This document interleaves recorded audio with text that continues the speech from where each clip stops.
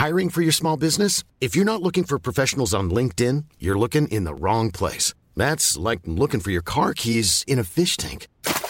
LinkedIn helps you hire professionals you can't find anywhere else, even those who aren't actively searching for a new job but might be open to the perfect role. In a given month, over 70% of LinkedIn users don't even visit other leading job sites. So start looking in the right place. With LinkedIn, you can hire professionals like a professional. Post your free job on linkedin.com/people today.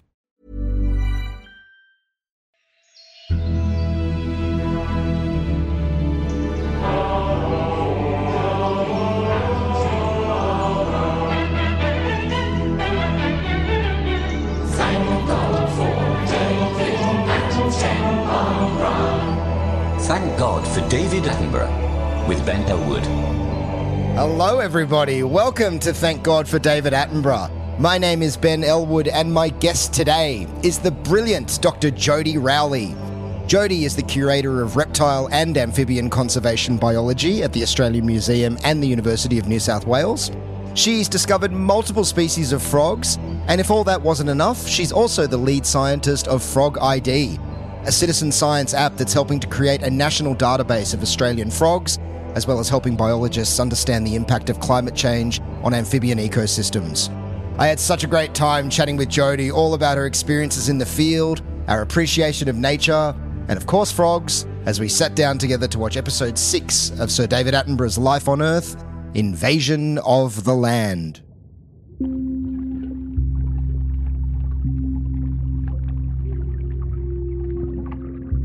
One of the most crucial steps in the story of life on Earth happened in a freshwater swamp about 350 million years ago. The fish began to haul themselves out onto the land. And over millions of years, they evolved bodies that were more suited to life on land and became the first amphibians. Is, you know, we kind of have this idea that everything's Google Earthed and everything's been completely explored and discovered, but it seems like hasn't. There's, yeah. And the worst part is, if you want to start not going away from comedy and into depressing, but... No, that's my wheelhouse. So please. Yeah, so there is something called forensic taxonomy. So taxonomy is the science of describing new species and figuring out who's related to who, systematics. And there is a forensic taxonomy, which is describing species that are already extinct. And I don't mean extinct like dinosaurs. I mean were around 10 years ago, 20 years ago, and aren't there any longer, which is really terrifying. So it is a race against time to discover what we have. My name is Dr. Jodi Rowley. I am the curator of amphibian and reptile conservation biology at the Australian Museum and University of New South Wales. So when you say extinct, are you saying extinct in nature or extinct altogether? Extinct. There's this really horrible, haunting stories about these people that are researching golden toad up in the cloud forest in Costa Rica. And there was, every year just in this sort of miraculous place in this puddle in the middle of this forest, they'd see these beautiful golden males and then the females that were brown and red. And they would come together and mate and go away. And it was this amazing event that only happened for a couple of nights.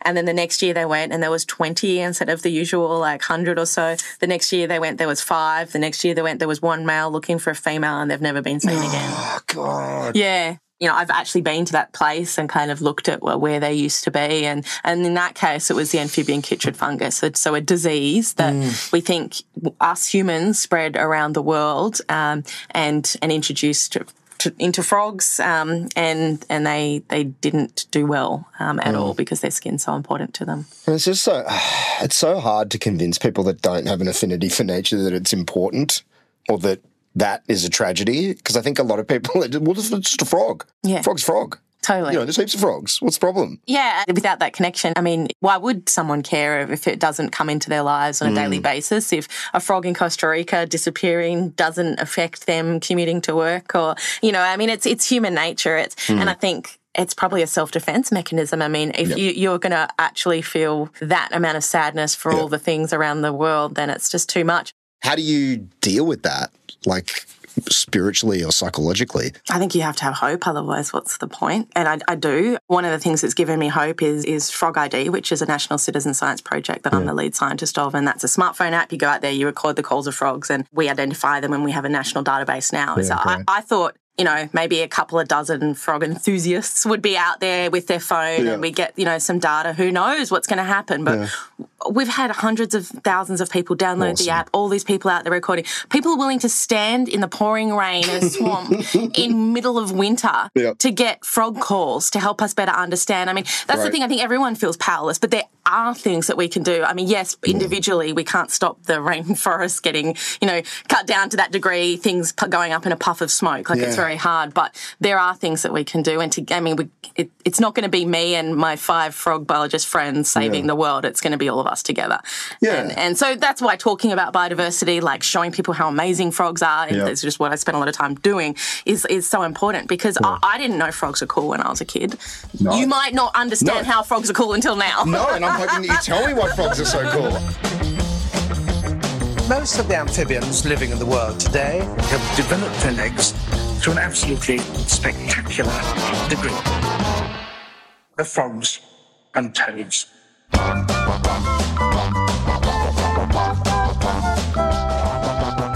So what is it about frogs? Like what, was this something you were into from childhood? No, I wish I was. I grew up in Surrey Hills in Sydney, so like pretty city kid. My parents, I think they did take me camping once, but I don't think they took me out at night looking for frogs. So it wasn't until actually I kind of accidentally enrolled in environmental science at the University of New South Wales, started going out with people that would go into streams at night, which is something that I never did. And I just saw frogs and I'm like, these things are unreal. Toe pads, eyeballs, their shimmery skin, they were I just fell in love with them. It wasn't the fact, and was it an instantaneous thing? You knew straight away that that's what it was going to be? I don't know. I don't think I necessarily planned my life. I don't know anything about that.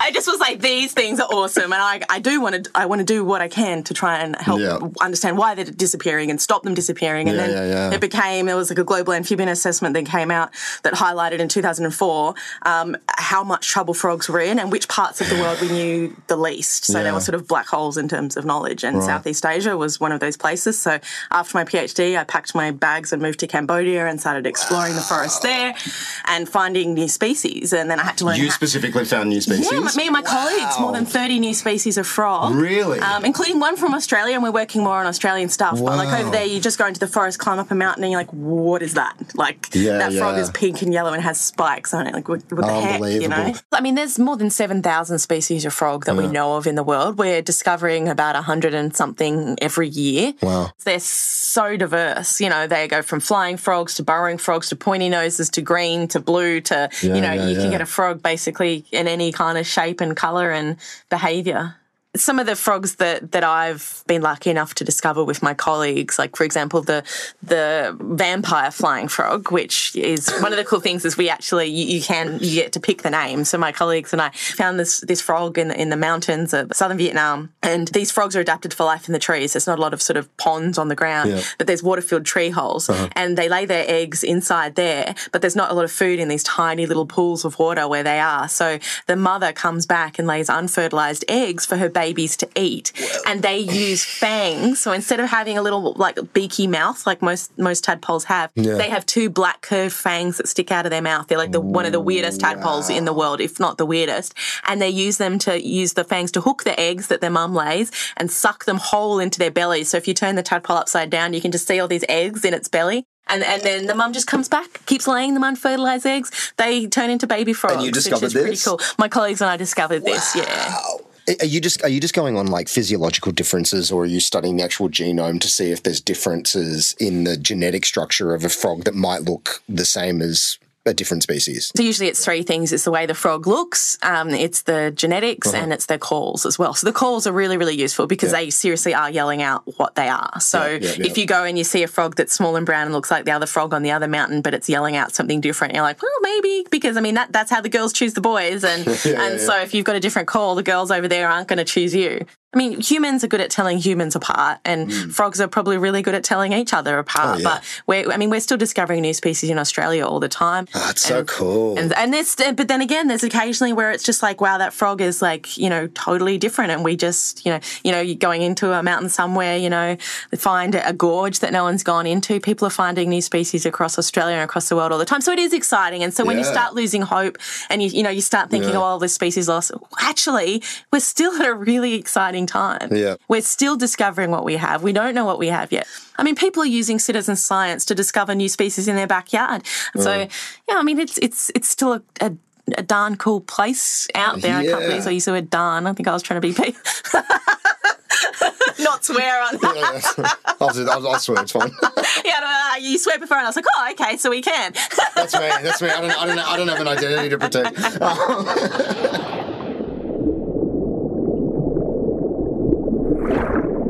In air, you do need quite a different hearing apparatus than you need in water. Eardrums. And with them came a voice. Some frogs call during the day, but most sing at night. Before the amphibians had crawled out of the water 300 million years ago, the only animal sounds on Earth had been whirs and chirps of insects. The first animal chorus to break the silence of the land may well have been something like this.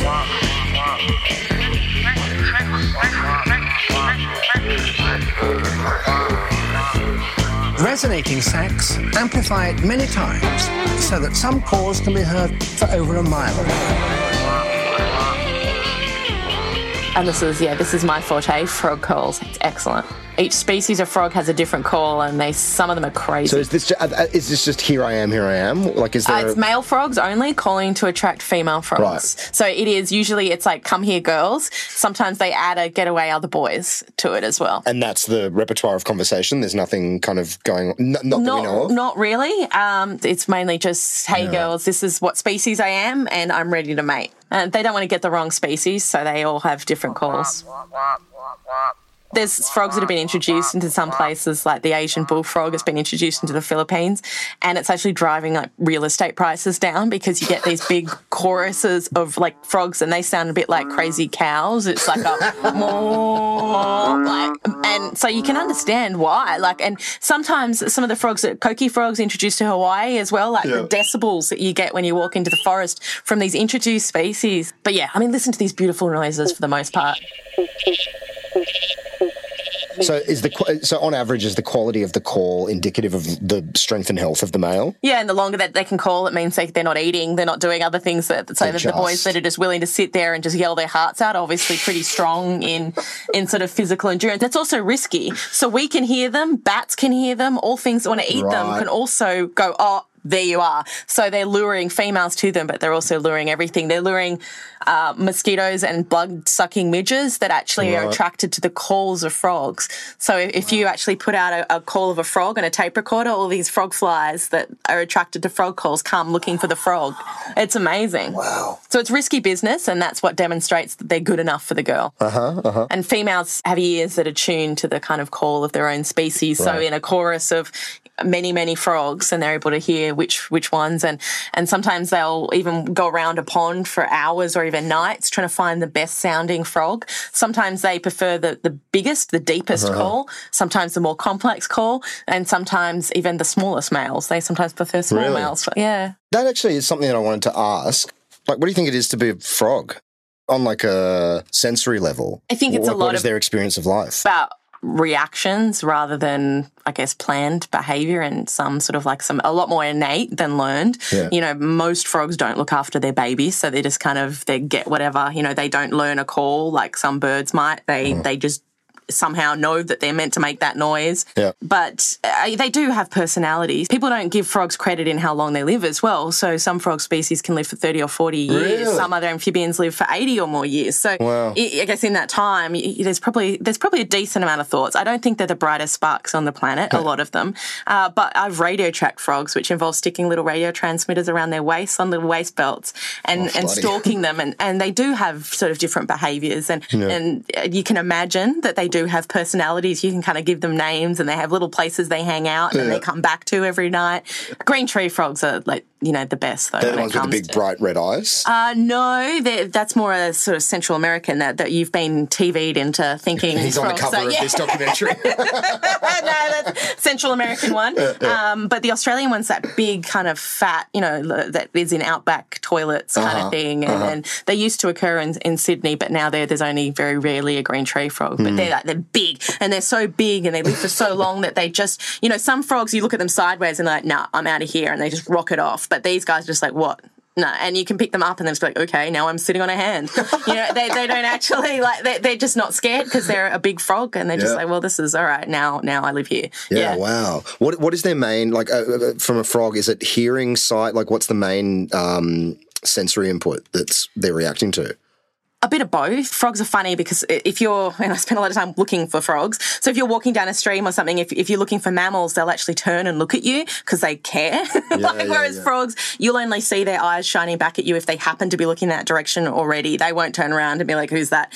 We're inconsequential to them for the most part. I think they don't really factor us in on things. They can also feel vibrations. They also have pheromones and things that we're starting to realise, so they can probably sniff each other out as well. So they've got the full sort of gamut, but sound is definitely more important to frogs than it is to salamanders and caecilians, some of the other amphibians. Okay, and what is caecilians? Caecilians are worm-like things. Are they the ones that their young eats their flesh to survive? Some species is quite excellent. Yeah, well, it's all about how do you provide food for your babies I know, things. but it's confronting to see. They develop a special extra thick layers, thick layers of skin, and their babies get born and they have these special teethy things, and then they just eat the skin. I mean, it's kind of like milk, but it's skin. What a metaphor for parenthood, right? That's so profound. Eat my flesh, do it. They're amazing. They're really polynome. We don't have caecilians in Australia, and we don't have salamanders and newts in Australia, but they're the other groups of amphibians which are in other parts of the world. And for them, it is more like chemicals, senses, smells, olfactions. And salamanders have special nasal lines and things like that to help them better smell what's going on. Yeah, wow. So, everyone kind of lives in its own different world as well. And it's funny. I mean, you can stare, particularly with a red light, if you can just watch a frog do whatever, if they're motivated enough to do it, if they're calling or if they're really into it, then you can just sit there and watch them doing their thing, and it's kind of amazing. Yeah. Awesome. It's nice to be inconsequential sometimes, to nature. Yeah. I had a moment at the when I went camping a couple of weeks ago. It got to -4 at night, and I was lying in the tent, and I was completely physically and psychologically unprepared for it. And I was just lying there, and I had this moment where it's like, I might not die, but I'm going to get hypothermia if I stay in this tent. I have to do something now. And it was this moment of realization of nature isn't hostile, but it's definitely aggressively indifferent. It just, and that's not in a cruel way, or it's just dude, figure it out. You're there or you're not there, whatever. Yeah, I'm doing my thing. To me. It's 4 degrees tonight, whether you're there or not. Yeah, it was. So what happened? Did you get in the car? Did you go get a hotel?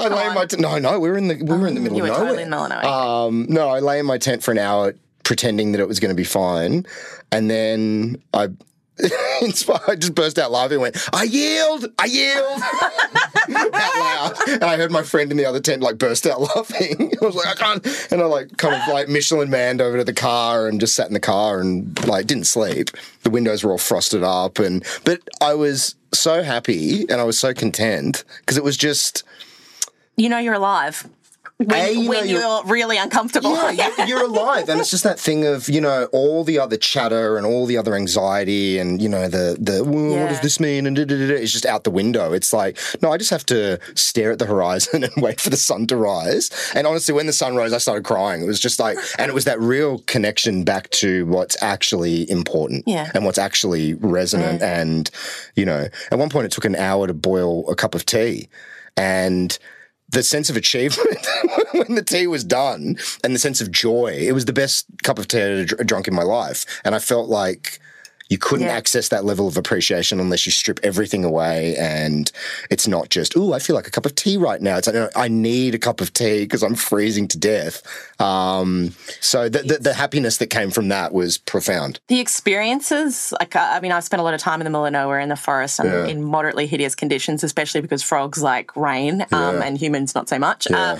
So I tend to be out in the middle of the forest when it's pouring with rain, monsoon season in Southeast Asia, all these kind of things. But, I do. One day kind of blurs into the next when you're in civilization and, but then when you come back as well, like it is the little things. It's like, oh my God, I can get up out of bed and pee, without having to, get out of a hammock, get muddy feet, walk 20 metres, fall down a cliff because you're trying to get far enough away from someone that they're not going to hear you pee, come back again, like find leeches on your butt. It's just like, this is, at the time you're like, this is awful. All my friends are in nice cozy beds and I am picking leeches and like congealed blood off my legs.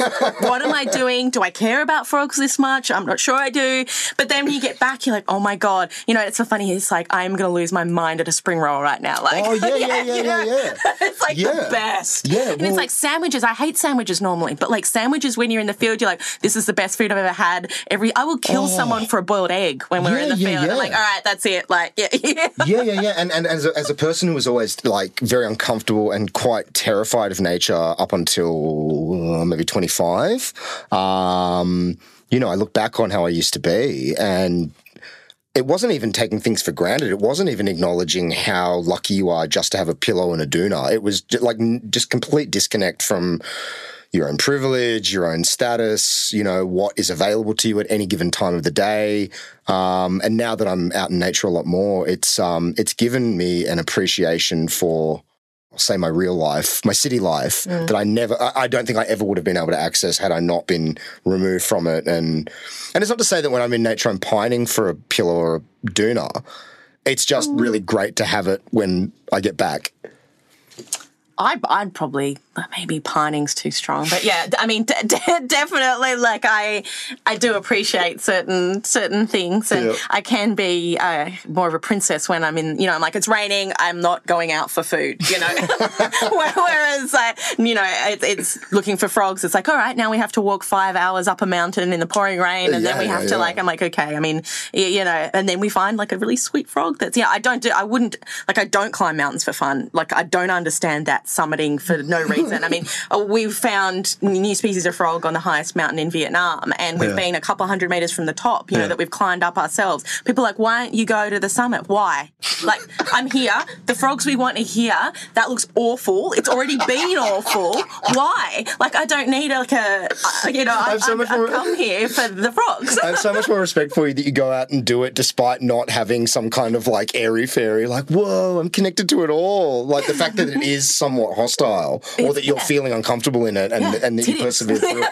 Wow, that's like, you do love frogs. There can be but no it question. Also makes you feel alive. That's the thing. There are times you remember. I can remember every single day, and honestly, sometimes I have a checkbook in the back, how many days left. I mean, as humans, I think we're meant to be in our little communities, and it is amazing. Like, I've been in the field with like 10 people, and that's your life, and it's weird how you get used to this situation. Like, you forget that you have a partner, that you have a dog, that you just, you're like, well, that was past Jodi. Now I live here. This is my life. And money is of no consequence to me. It's like, but it's your world just becomes, it's like a weird human thing that you just get used to it. And I guess that's sort of with coronavirus as well. You're all right, now I'm used to it, and people scare me. How long is a trip for you? It depends. A couple of weeks usually. Wow. Okay.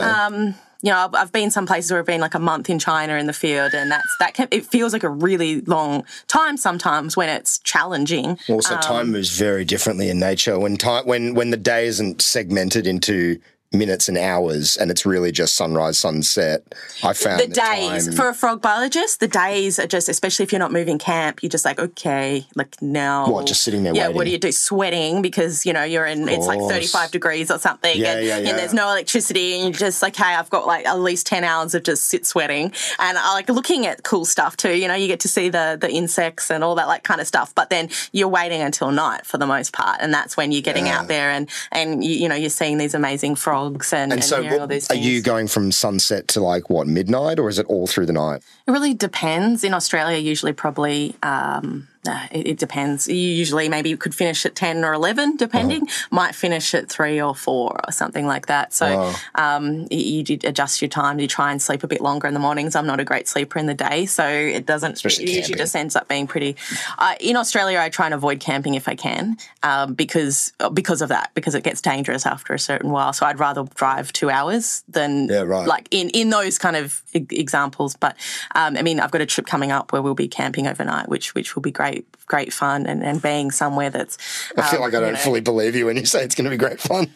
No, it will. It's been so long. And sometimes it is great fun, but there's just also those nights, I kept a field diary, particularly when I was working in Vietnam, and it's just, you're like, wow, that, it just brings all these memories back. You're like, yeah, we climbed and then we got lost and then we like slid down a hill, then I tripped and like mud, planted my face in the mud and then we found absolutely no frogs. And then like... But I imagine, I imagine when you find something, it's out of control. It is. And I mean, I work with amazing people that, you bond pretty quickly when, and I mean, some of my colleagues have saved my life. We've been in really dangerous situations climbing up waterfalls and a boulder started to fall on me and they had to like grab the boulder and like straddle the boulder and hold it in place while I climbed around the side and then they let it go and this boulder just went smashing down the ravine. Like there has been some really, wow. Hopefully no one from my work in the OH&S kind of department is listening to this, but it's been really difficult. I slipped down a cliff in Vietnam and I could see my colleague down the bottom and he was just getting bigger and bigger and I was trying to grab onto everything I could behind me, finally stopped and I remember the next day he didn't speak great English this time when I met him and he was like, Jodi, last night I think you died. Like, me too, Vern. Like, I was just like, I was in my head going, okay, well, could be dead. Well, minimum, it's going to be broken both legs. This is going to be like super fun, getting out of this remote place in Vietnam, But I mean, amazing colleagues, amazing experiences. It is great, but it is also uncomfortable as a human that is used to, of course.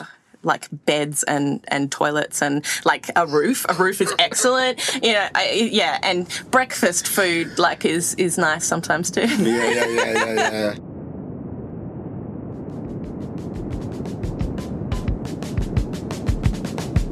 There is not a drop of water to be found in this parched landscape.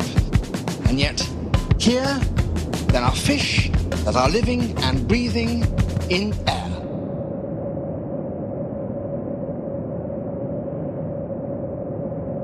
Well, 6 months ago, this was a pond. The water evaporated, and the fish in it burrowed down into this, which is now brick hard.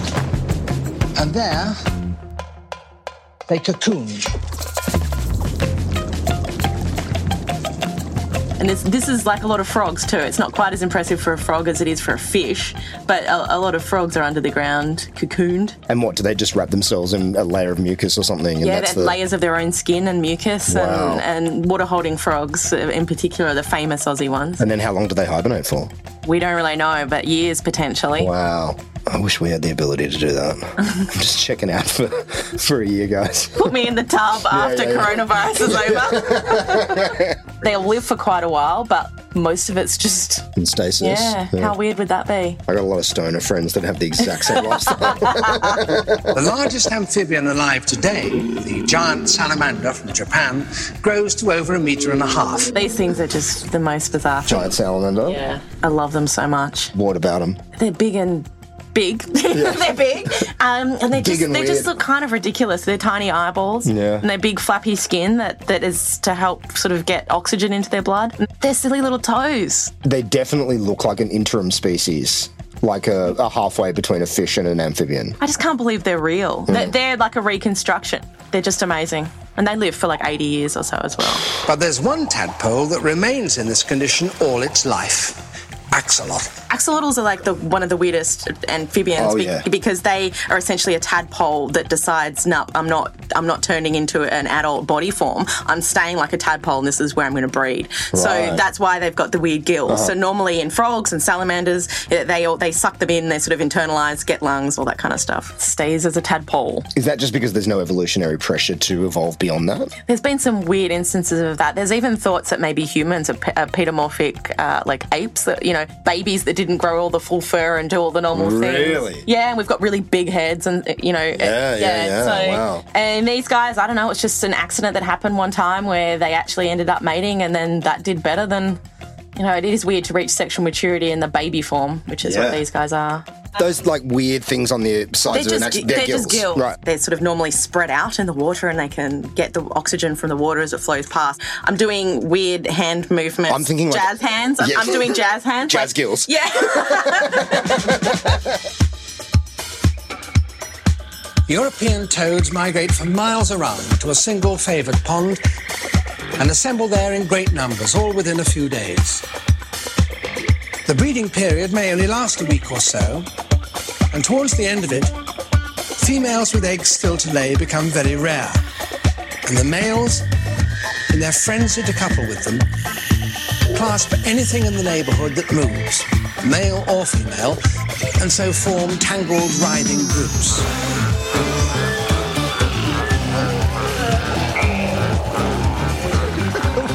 What is going on with those toads? They're ridiculous.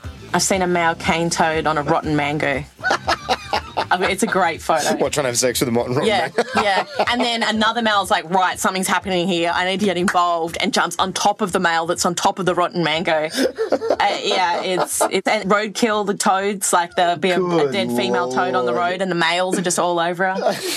I mean, they usually have a very short time to breed, so if they're not really aggressive in their kind of, and that's another noise that male frogs will make, is like a release call. We're like, no, you got the wrong gender, get off here, And some of them have these kind of orgies, essentially, and they'll just go for it. And what, is it just first in? Yeah. Yeah, right, okay. Yeah, and then it's the males that hang on to the females. So they're usually smaller and on the back.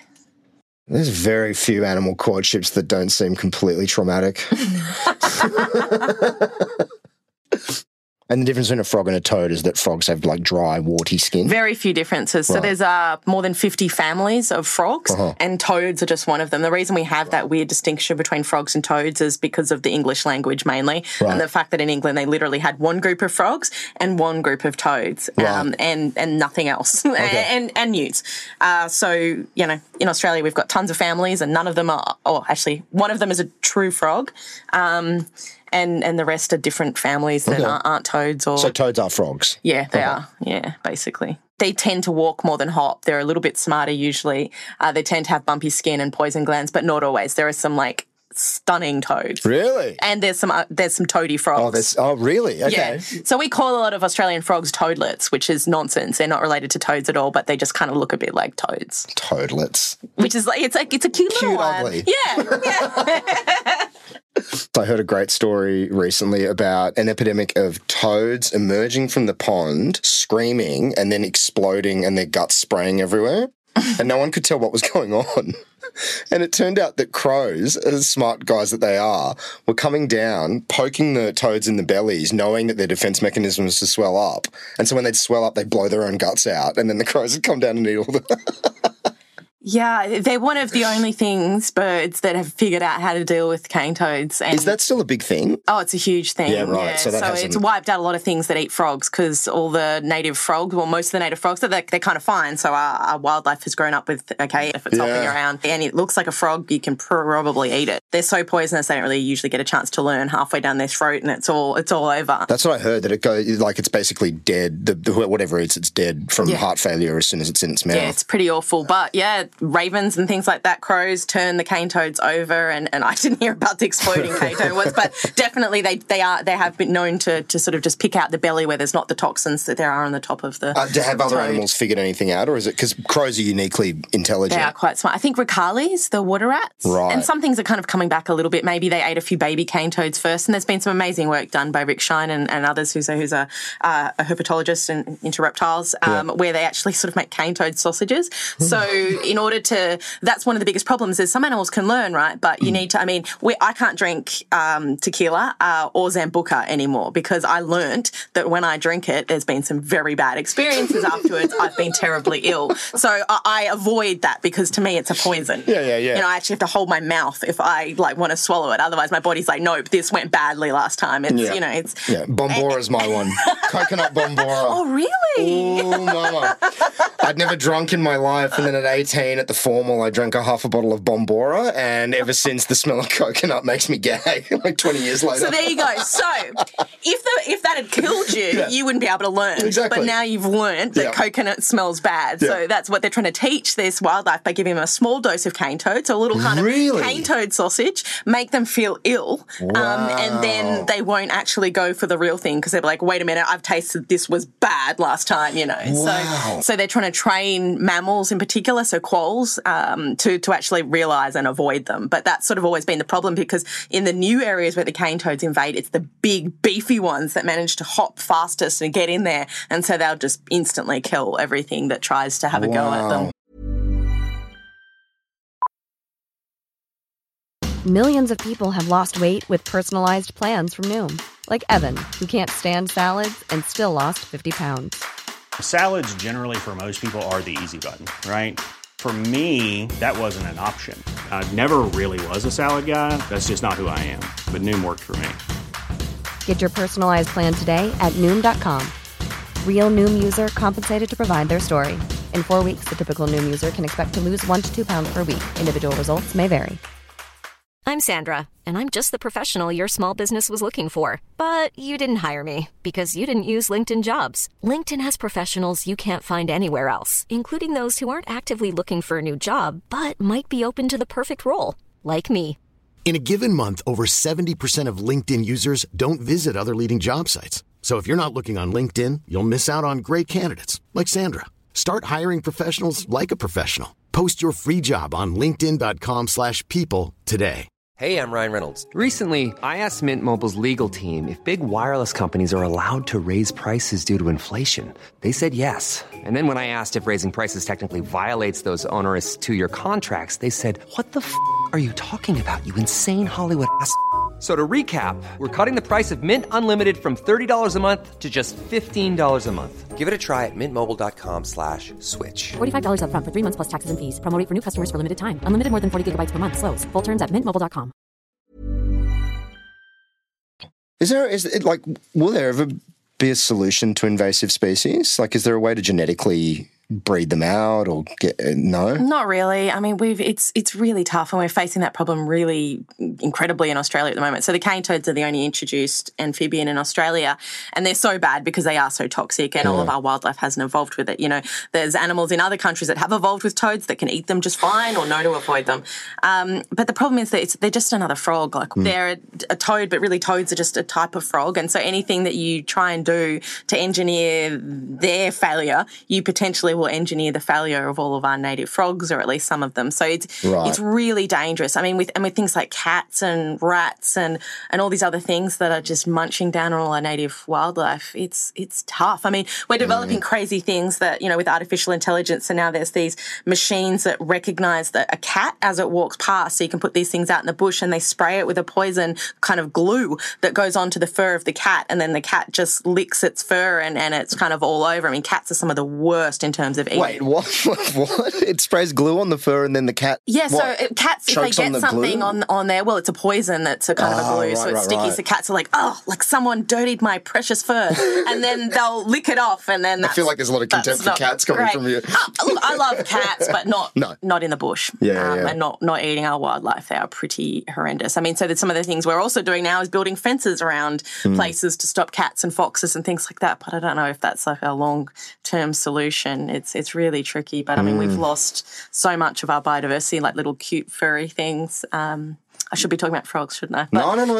This is all part of it. Yeah, I was talking to a guy who was running for, I think the Greens in Tasmania, and he showed me a photo of a feral cat that had been killed and its stomach contents had been revealed, and it was terrifying. Yeah. There was 24 different types of lizard and... One night. Unbelievable. I think there've been some studies even actually bringing it back to frogs. sort of estimating how many frogs per year were eaten by cats, and it was remarkable. And it'd be a huge underestimate too, because frogs have such flimsy skeletons that by the time they get out the other end, there's very little of a frog remaining. And so, cats are smart, and they do a good job at cleaning up all our native biodiversity. There's a little 15-minute Vice documentary about this man. I can't remember what state he's in Australia, and he looks like Santa Claus, but his job is going out and executing feral cats. And executing? You use such a human word. That's a loaded word. He executes them. Oh, okay. He literally catches them in cages and puts a bullet in their head. Well, and I'm no advocate of animal cruelty, but this guy's doing God's work. He really is. They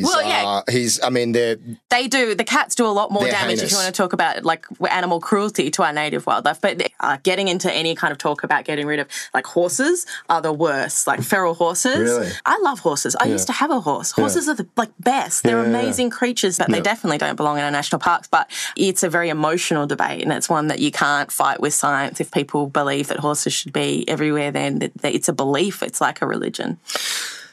Yeah, no, I understand. So it's difficult. It's really difficult. We have to make decisions. So what do you value? Is it the frogs that all these horses are stomping? Is it the reptiles that these cats are? It's a value judgment either way. Well, it feels like the value judgment has to be geared towards the species that was always there that doesn't have the faculty to be able to deal with this introduced menace. Surely the bias goes towards that. The horses aren't going to get wiped out by frogs. No. I agree with you, but it is.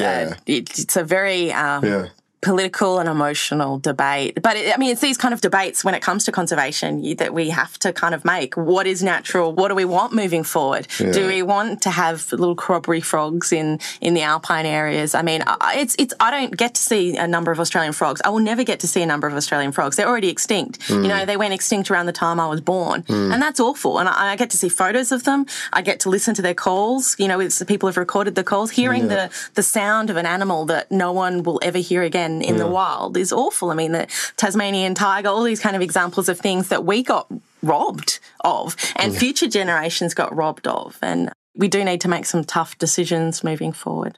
When a whole species goes extinct, is it kind of a given of when you research that, what the effect of that to the whole ecosystem is? Or is it just so unknown that it's just... So unknown. There are places in the world that we know what happens when frogs in that particular part of the world disappear and, the streams start clogging up with algae because the tadpoles would normally munch on that. All the other animals that rely on frogs for food start starving to death. So, it really does have impact, but it's so complex, and you'd be insane to think that humans have an understanding of all the complex interactions that happen. So it is anyone's guess, really.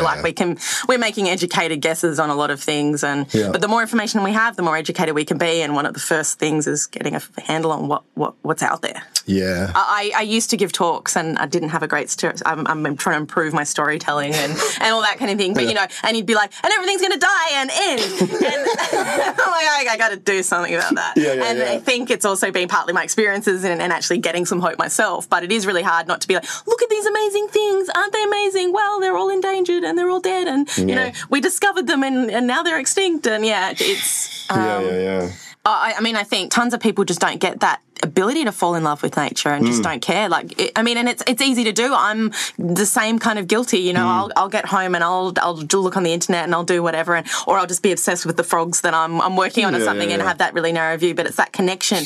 I took my dad for a walk in some urban bushland near my place, and a couple of years ago now, when we're walking along, there's a red-crowned toadlet occurs in Sydney. It's this tiny little frog that looks almost like a poison dart frog, like the brightly coloured, which is quite rare for Australian frogs, bright red head.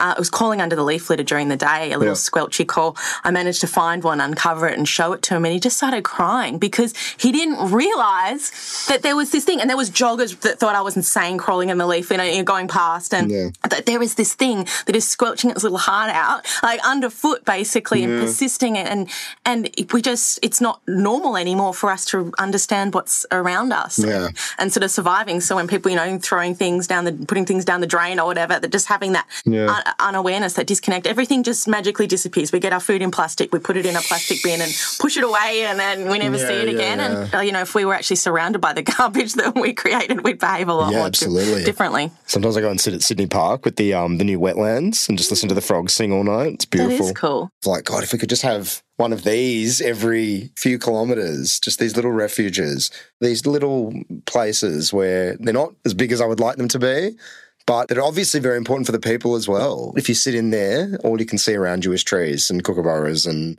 just how kind of nourishing that is. Walking barefoot on the grass. I mean, isn't that's meant to kind of ground us? All these things that, And I think we've got the technology, we've got the resources. We can start being smarter about the spaces we can create and how we can coexist. You know, so I think there's potential and hope. Well, what you just said about your dad, you know, looking at the frog, I'm finding that a lot, especially the older I get, just the emotional kind of kibosh that happens. I went to the Coonabarra Brand Dark Sky Park a couple of weeks ago. Oh, cool. You know, I looked up at the stars and I realised I'd never seen the moon's brightness until I'd been in a place with no light pollution or air pollution. It was unbelievable. You know, realising I've never seen this really before. And that's terrible. I'm about to turn 40 and I've never seen the Milky Way. And, you know, I'm seeing stars that I can see from my neighbourhood without realising there's a million other stars surrounding them. You're like, oh, I get the Milky Way now. Yeah, like, it is. Like, there's a ton more stars there. And it gets richer and denser as each hour goes by. And it was just, and then at one point I just lost it. I couldn't stop crying. And it wasn't the crying of grief, but it was the crying of, there was a little bit of grief, that real sense of like, God, like, you know, every generation of human being up until, the Industrial Revolution got to see this every night. And I don't know how you can look at it and not feel definitely a deep sense of spiritual connection, you know, feeling that you're a part of something. A part of something and a small part of something. I think that's important because I think that's the problem these days, that everyone's a unique snowflake that the world encircles, instead of the fact that we're all these tiny caretakers of the planet that have, you know, this huge ancestry going backwards and forwards. And, you know, we want future generations or future animals or whatever to stare up at those same skies.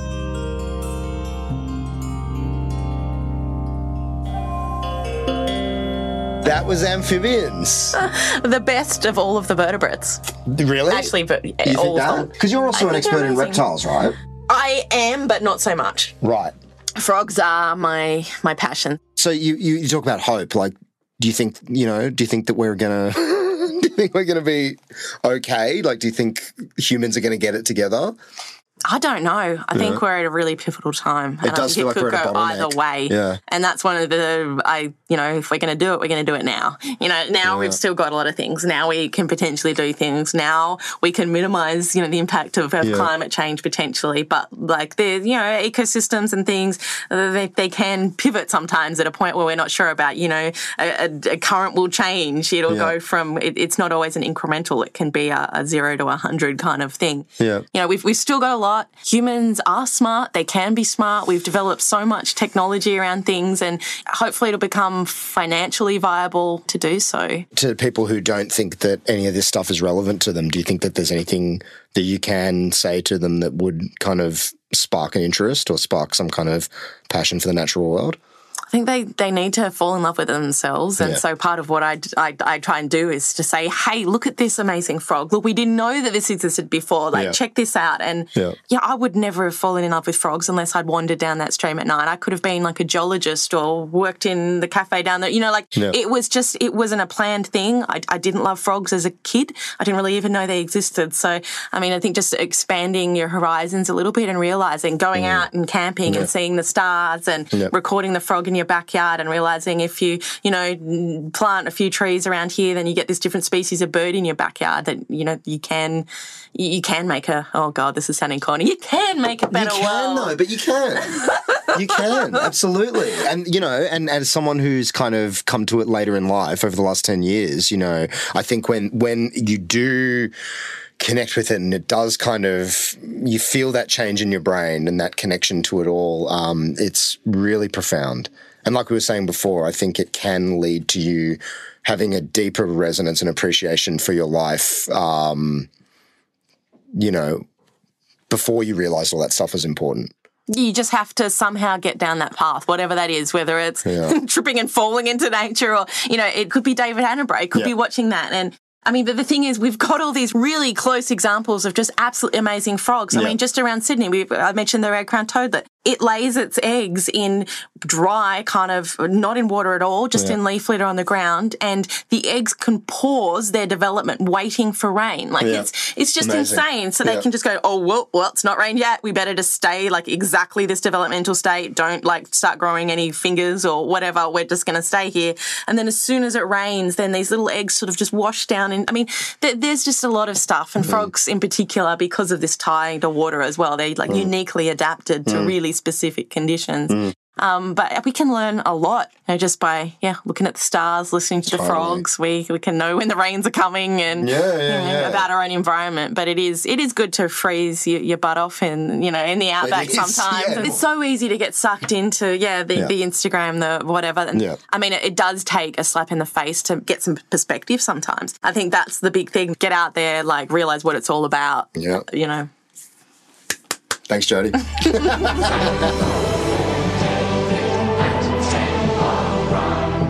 Thank you once again to the awesome Dr. Jodi Rowley for an excellent conversation and for all the work that she does in the field. If you'd like to follow her, she is on Twitter @Jodi Rowley, and all of you should go to the App Store right now and download Frog ID. Let's all join in on the important work being done by Jodi and her team. Thanks as always must go to my wonderful co-editor, co-producer and sound wizard Sean Allen for all the hard work that he puts into making these episodes sound as beautiful as they do. If you are enjoying this podcast, please help us out by getting it into as many ears as possible. It's a huge help if you could leave a 5-star rating, a review, and share it on Twitter. Now, earlier in this episode, you heard Jodi talking about the pioneering work of Professor Rick Shine in tackling Australia's cane toad problem. This intrigued me so much that I decided I just had to talk to the man himself. So next week, it will be my great privilege to sit down with the legendary Professor Rick Shine to talk all things reptiles and watch episode 7 of Sir David Attenborough's Life on Earth.